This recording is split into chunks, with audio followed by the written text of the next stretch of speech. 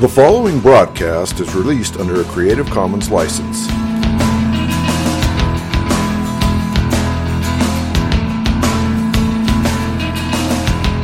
I believe in Jesus Christ, the only Son of God. I believe He lived and died, and that He rose again. I believe and trust in Him.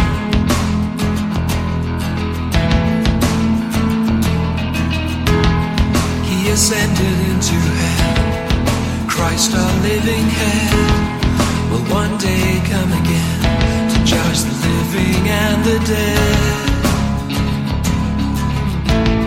I believe and trust in Him.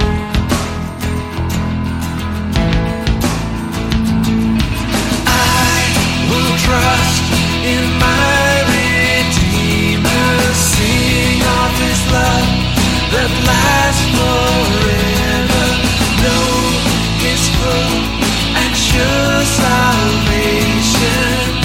I will trust in Him.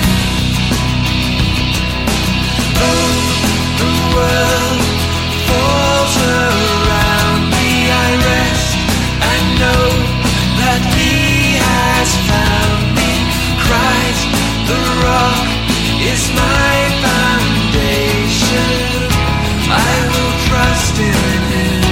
I will trust in Him.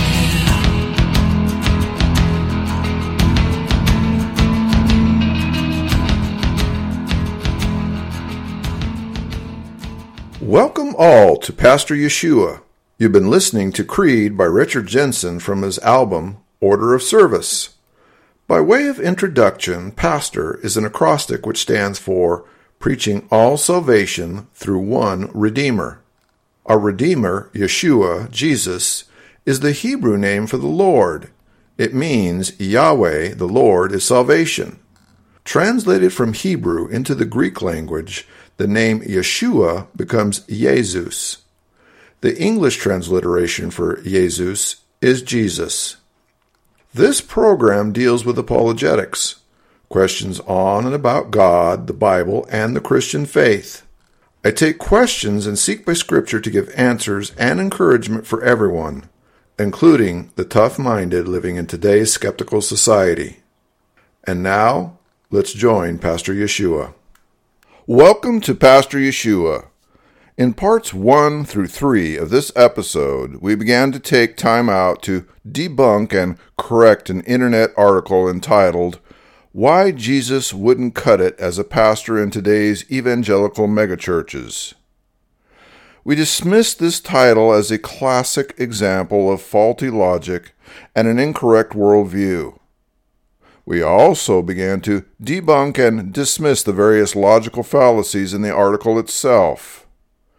In order to understand this episode and the context of the remaining portions of this podcast and its episodes, it will be necessary, if you have not already, to listen to and be familiar with the preceding episodes and their content in order to move forward with contextual discernment. In episode 3, we just concluded correcting the first 5 sentences in this article. In this episode, we move forward and pick up where we left off.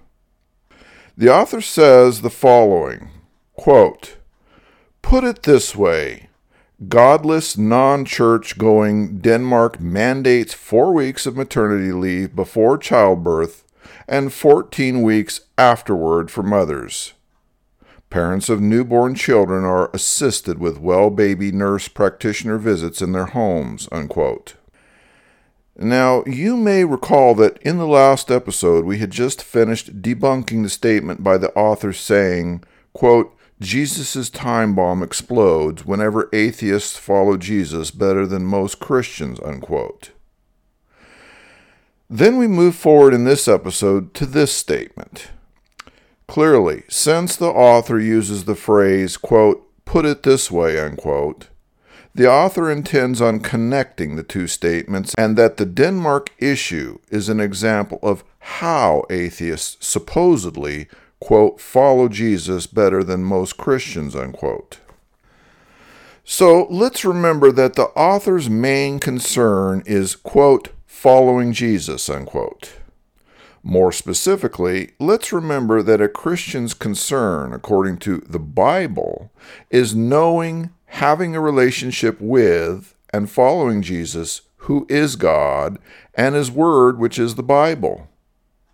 This being the case, the question is, where in God's Word does Jesus instruct His followers or demonstrate mandated maternity leave for mothers so that we can then, quote, follow Him, unquote?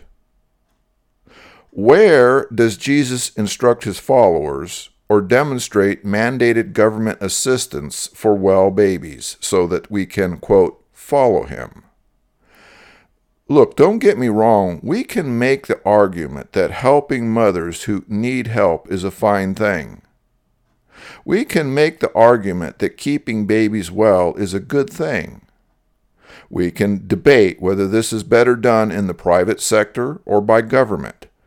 But nowhere can we find a specific instance in the Bible where Jesus creates an example where earthly government should do these things as detailed by the author, so that we who wish to follow Jesus can do so. More importantly, when we look at the Bible in context, is Jesus, who is God, more interested in how many weeks of maternity leave a mother has than He is in whether or not the mother and child will have eternal life? Does Jesus come to die on the cross for maternity leave, or was it to reconcile fallen man from separation from God? Is Jesus more interested in the physical earthly wellness of a baby than He is the baby's eternal spiritual status? You see, the bigger picture is that even if every mother on the planet had 56 weeks every year of mandated maternity leave, she and the child would still be eternally lost and separated from God, doomed to eternal suffering, if they do not have a saving relationship with Jesus Christ.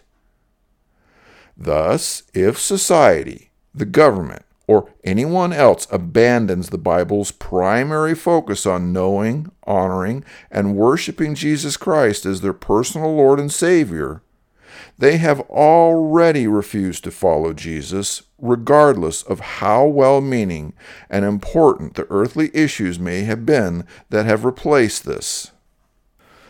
Next, we have the following series of assertions from the author. Quote, in the pro-life and allegedly family-friendly American Bible Belt, conservative political leaders slash programs designed to help women and children while creating a justifying mythology about handouts versus empowerment. In God-fearing America, the poor are now the takers, no longer the least of these, and many conservative evangelicals side with today's Pharisees, attacking the poor in the name of following the Bible, unquote. Here, the author's ideology is in line with mainstream secular humanism and atheism. It is also in line with those who identify themselves as Christians who elevate certain portions of the Bible, largely out of context, to construct what is commonly referred to as the, quote, social gospel, unquote. In order to make the case, the author refers to Matthew chapter 25, from which the author lifts the phrase, quote, least of these, unquote. In order to correctly understand what Jesus is really talking about, we need to place the phrase into context. The dialogue begins in verse 31 and continues to verse 36 as follows. Quote, when the Son of Man shall come in his glory, and all the angels with him, then shall he sit upon the throne of his glory. And before him shall be gathered all nations, and he shall separate them one from another, as a shepherd divideth his sheep from the goats. And he shall set the sheep on his right hand, but the goats on the left. Then shall the king say unto them on his right hand, come, ye blessed of my Father, inherit the kingdom prepared for you from the foundation of the world. For I was a-hungered, and ye gave me meat. I was thirsty, and ye gave me drink. I was a stranger, and ye took me in. Naked, and ye clothed me. I was sick, and ye visited me. I was in prison, and ye came unto me. Then shall the righteous answer him, saying, Lord, when saw we thee a-hungered, and fed thee, or thirsty, and gave thee drink? When saw we thee a stranger, and took thee in, or naked, and clothed thee? Or when saw we thee sick, or in prison, and came unto thee? And the king shall answer and say unto them, Verily I say unto you, insomuch as ye have done it unto one of the least of these my brethren, ye have done it unto me. Then shall he say unto them on the left hand, Depart from me, ye cursed, into everlasting fire, prepared for the devil and his angels. For I was a-hungered, and ye gave me no meat. I was thirsty, and ye gave me no drink. I was a stranger, and ye took me not in. Naked, and ye clothed me not. Sick and in prison, and ye visited me not. Then shall they also answer him, saying, Lord, when saw we thee a-hungered, or athirst, or a stranger, or naked, or sick, or in prison, and did not minister unto thee?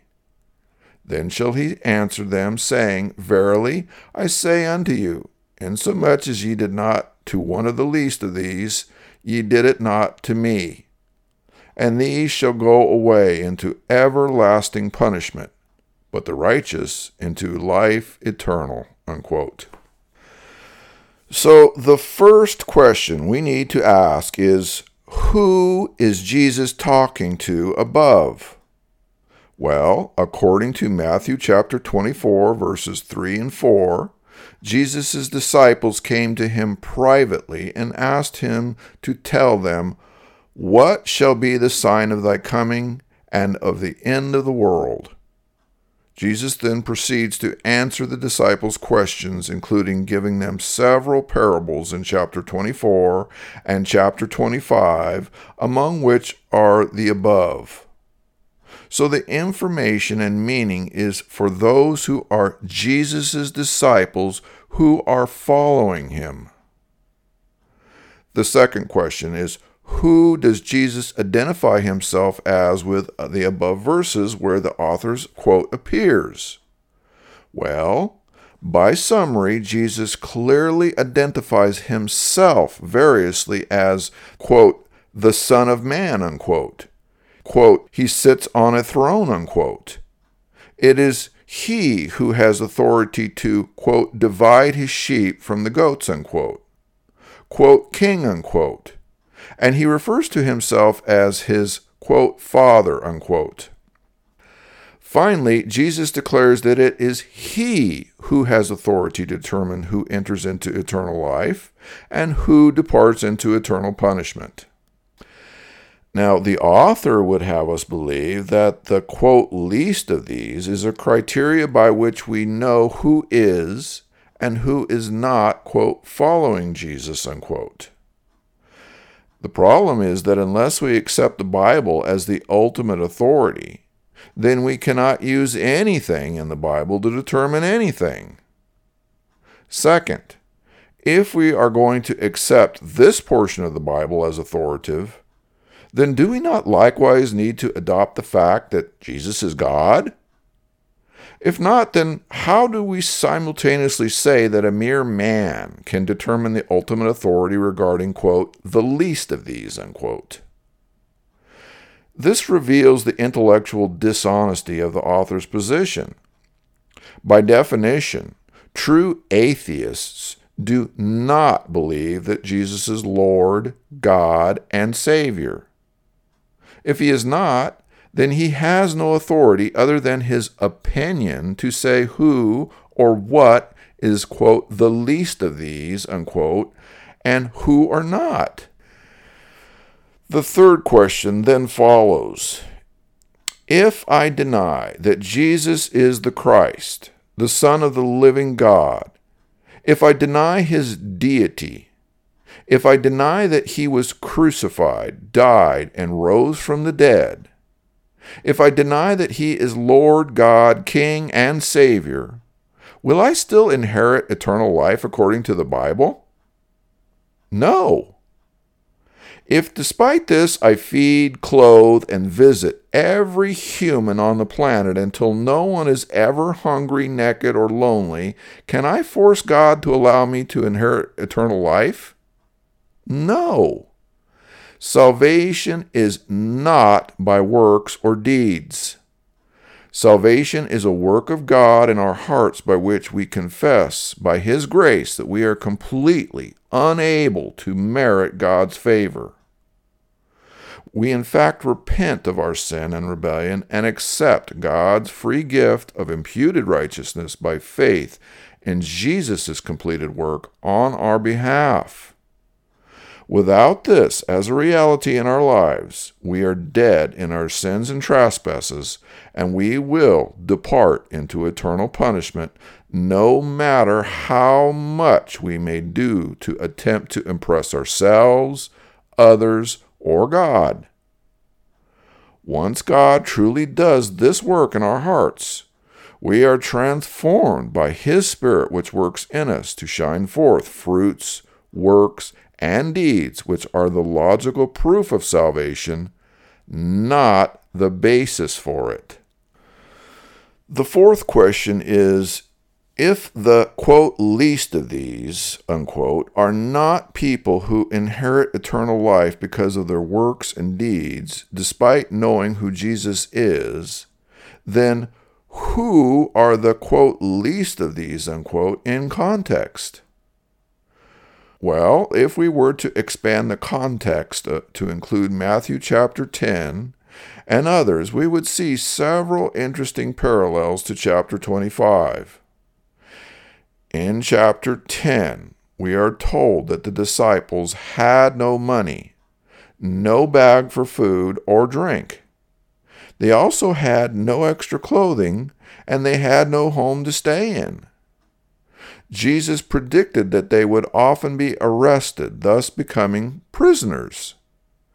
Coincidentally, in chapter 10, verses 40 through 42, Jesus tells His disciples, quote, "He that receiveth you receiveth me, and he that receiveth me receiveth him that sent me. He that receiveth a prophet in the name of a prophet shall receive a prophet's reward.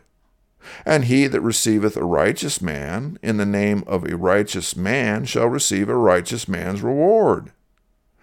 And whomsoever shall give to drink unto one of these little ones a cup of cold water, only in the name of a disciple, verily I say unto you, he shall in no wise lose his reward." Unquote. What we learn from a proper comparison of these and other verses is that the, quote, least of these, unquote, and the, quote, little ones, unquote, are both referring to those who are Jesus' disciples, both the immediate ones who knew Him during His earthly life as Lord, and those afterwards who know and confess Him as Lord. The New Testament scholar Richard Thomas France states the matter this way, quote, "The criterion of judgment becomes not merely philanthropy, but people's response to the kingdom of heaven as it is presented to them in the person of Jesus' brothers. It is therefore ultimately a question of their relationship to Jesus Himself." Unquote.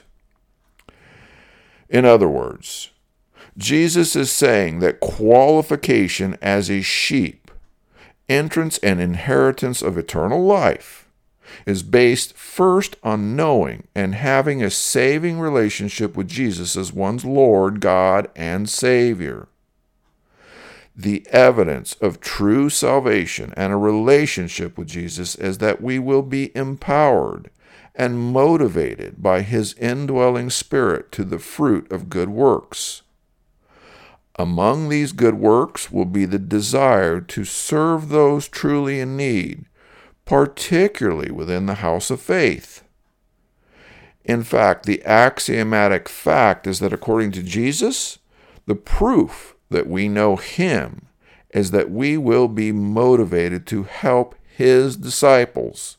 His followers are the least of these, and the little ones, in the sense that despite the fact that those who know Jesus are God's children, i.e., little ones, unquote, by adoption, they are nonetheless the, quote, least of these, unquote, because all too often they are pilgrims looking for a better home while being outcasts in this one.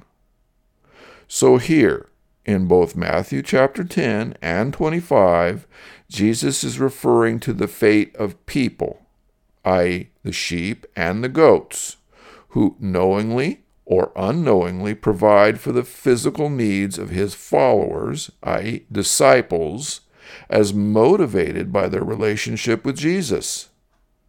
Thus, these passages link faith in and a relationship with Jesus and our resulting desire to help others, which naturally flows from said relationship.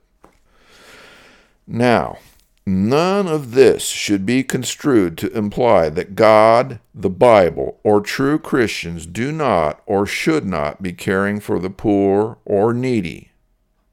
While the fact is that the context of these particular scriptures, Jesus is not referring to, quote, the least of these, unquote, as the poor and needy generally in the world. Neither Jesus nor the Bible are saying that we should trivialize the Christian's desire and call to care for the marginalized and unprivileged.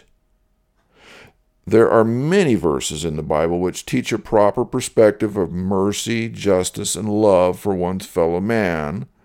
Only these two in Matthew are not focused on that. If this is the case, then the atheist and the author have much to answer for because, unfortunately, first, by definition, they do not meet the first and most important criteria necessary of having a personal, saving relationship with Jesus. Second, it is they who have actually violated what Jesus is warning about in context in the verse the author cites. They are the ones who frequently belittle, oppress, defame, attack, disenfranchise, mock, marginalize, and otherwise attempt to deny those who Jesus truly refers to as the, quote, least of these, unquote, and the, quote, little ones, unquote. In the article continuing, the author asks a question and then proceeds to answer it as follows. Quote, so, who is following Jesus?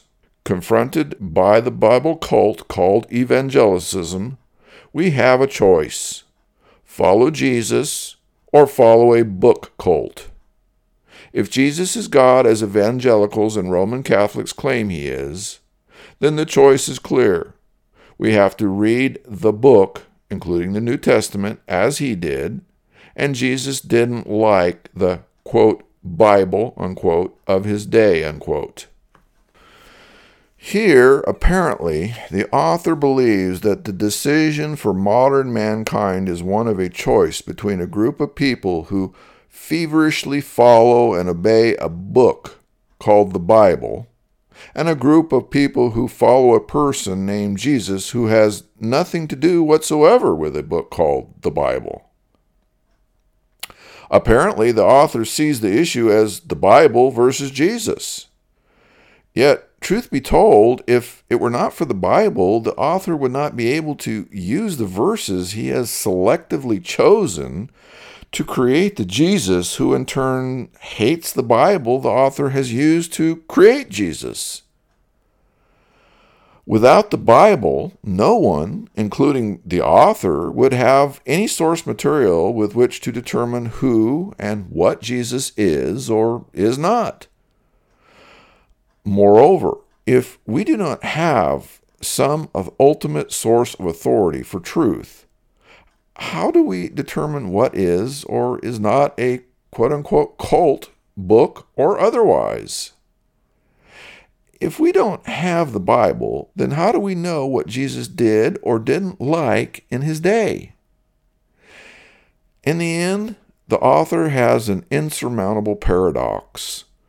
On the one hand, the author has obviously looked at portions of the Bible and disdains, dismisses, or disagrees with certain elements of what the Bible says, i.e., Jesus is God, he rose from the dead, and he holds the keys of death, hell, eternal life, eternal punishment, salvation, etc.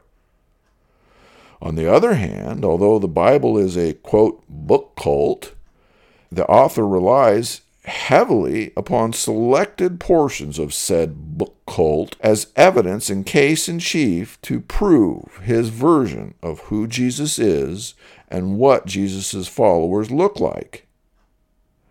The dilemma is that the two are mutually contradictory and ultimately form the proof for the author's faulty paradigm. Following this, the author states, quote, "We have to read the book, including the New Testament, as he did, and Jesus didn't like the, quote, Bible, unquote, of his day, unquote." Okay, let's parse this sentence. We have to read the book, i.e., presumably the Bible, including, quote, the New Testament, unquote, as he, i.e., presumably Jesus, did. And, quote, Jesus didn't like the Bible of his day, unquote. All right, once again, I have several questions. 1. Who is Jesus? Is Jesus God, the Alpha and Omega, the agent of all creation, the second person of the Trinity who gives us his word, the Bible? Or is Jesus just some guy, another human, and not God? If Jesus is not God, then what authority does he have to say what is or what is not God's word? If he's just another human being, then why should I care what he likes or doesn't like about the Bible? If, however, Jesus is God, then shouldn't the author stop being an atheist and start acknowledging Jesus as God and not just some guy that is stressed out about whether or not some megachurch is going to approve of him and hire him as their pastor? 2. How would Jesus go about reading the New Testament, i.e., Matthew through Revelation, when the New Testament was not written and finished until after his death? How does one reject a book or a portion of a book that has not been written during one's lifetime? If he rejected all of the New Testament, then wouldn't that rejection also include the Gospels, which are largely an account of Jesus' sayings, including those which the author cites? Perhaps the author has his own autographed edition of the New Testament with only those portions included which are authorized by Jesus personally before he died. Continuing, the author states, quote, "Confronted by bishops protecting dogma and tradition against Pope Francis's embrace of empathy for the quote-unquote other, we have a choice. Follow Jesus or protect the institution," unquote. In order to explain himself, the author says, quote, "Every time Jesus mentioned the equivalent of a church tradition, the Torah, he qualified it with something like this: the scriptures say thus and so, but I say." Jesus undermined the scriptures and religious tradition in favor of empathy.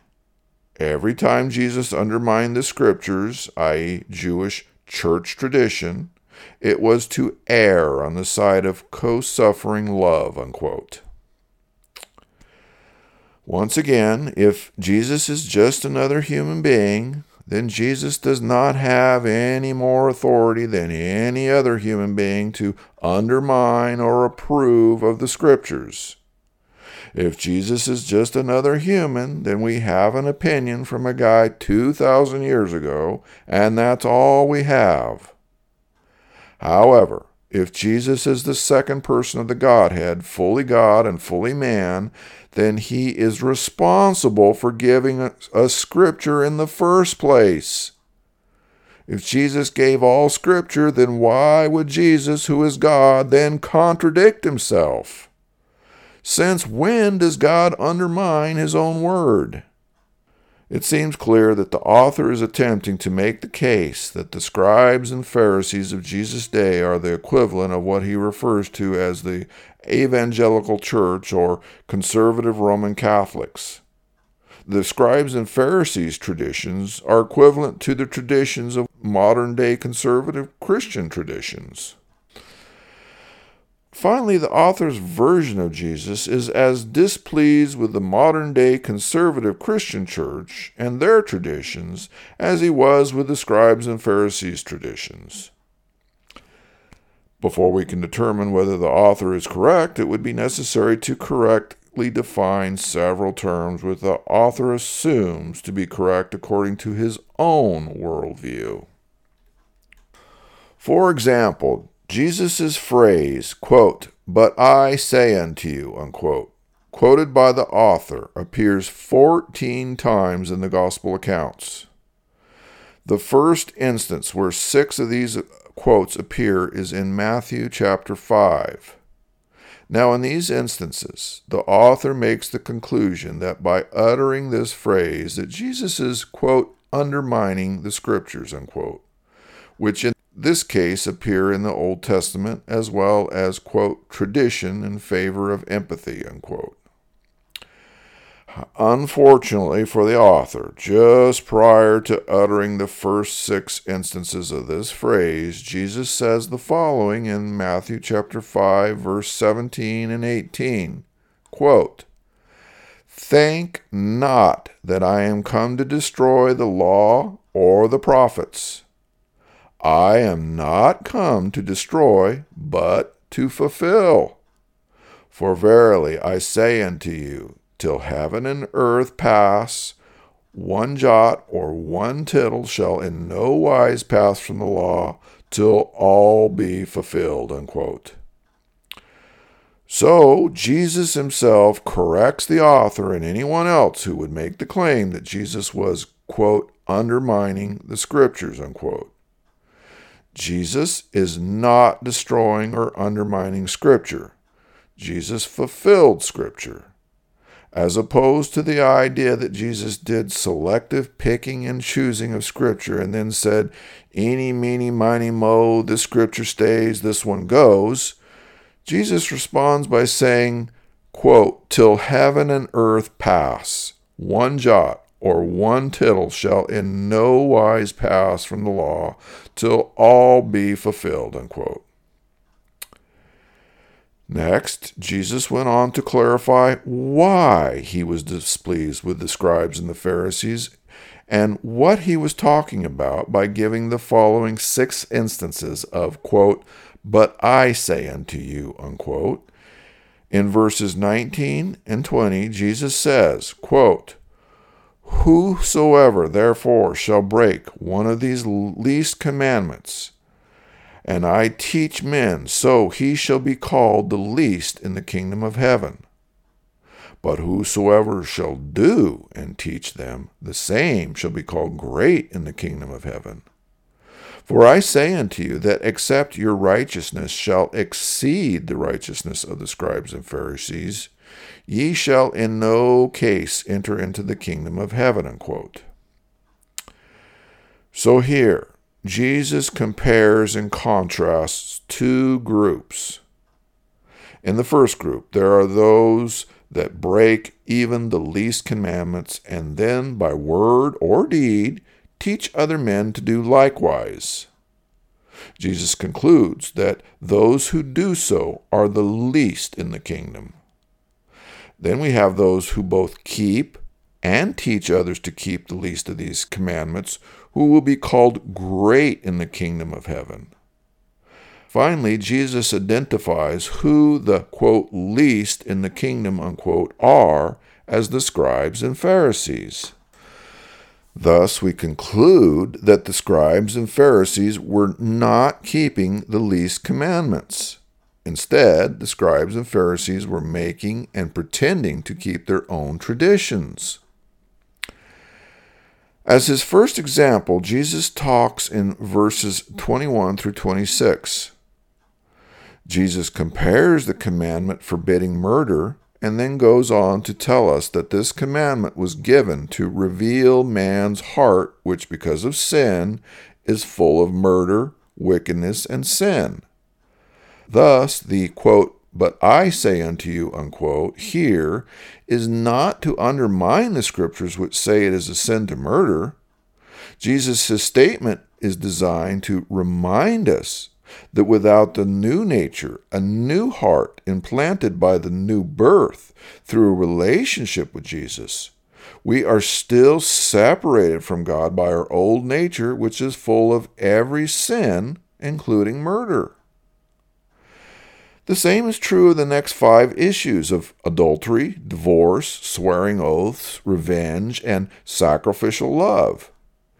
Each has an Old Testament law which either commands and or prohibits acts regarding these issues. In each case, Jesus takes the laws regarding these topics and reveals that it is the inability of man's heart, mind, and nature to fully accomplish any of these things according to God's standards apart from God. The interesting issue is that while the author here rails and lambasts those who follow, quote, tradition, unquote, and the, quote, institution, unquote, rather than Jesus, he fails to see that he and many other like-minded atheists, as well as secular humanists, have fallen into the very trap that Jesus is talking about in the Bible. The scribes and Pharisees denied that Jesus was Messiah, Lord, and God. So do atheists, secular humanists, and this author. The scribes and Pharisees focused on outward acts and behaviors of God's word and doing good works and righteousness as they defined it, while denying or knowing nothing about a relationship with God, which is the heart of the matter. Atheists, secular humanists, and this author do the same. Each essentially focuses on the works of the gospel, i.e., feeding the poor, the sick, the needy, etc., as the means of salvation, rather than the evidence of a relationship with Jesus, which is the means of salvation. So to conclude, we cannot follow Jesus until we know and confess who Jesus is. Once we have a relationship with Jesus, we will have a new nature and his indwelling Holy Spirit, by which we are stirred and we bear fruit to good works, including love, patience, justice, mercy, kindness, and many more. This concludes this episode. Please join me for part 5. Now, if you have any questions about God, the Bible, or the Christian faith, I encourage you to send me an email at pastor_Yeshua@yahoo.com. That's PASTOR_YESHUA@yahoo.com. Thank you for listening.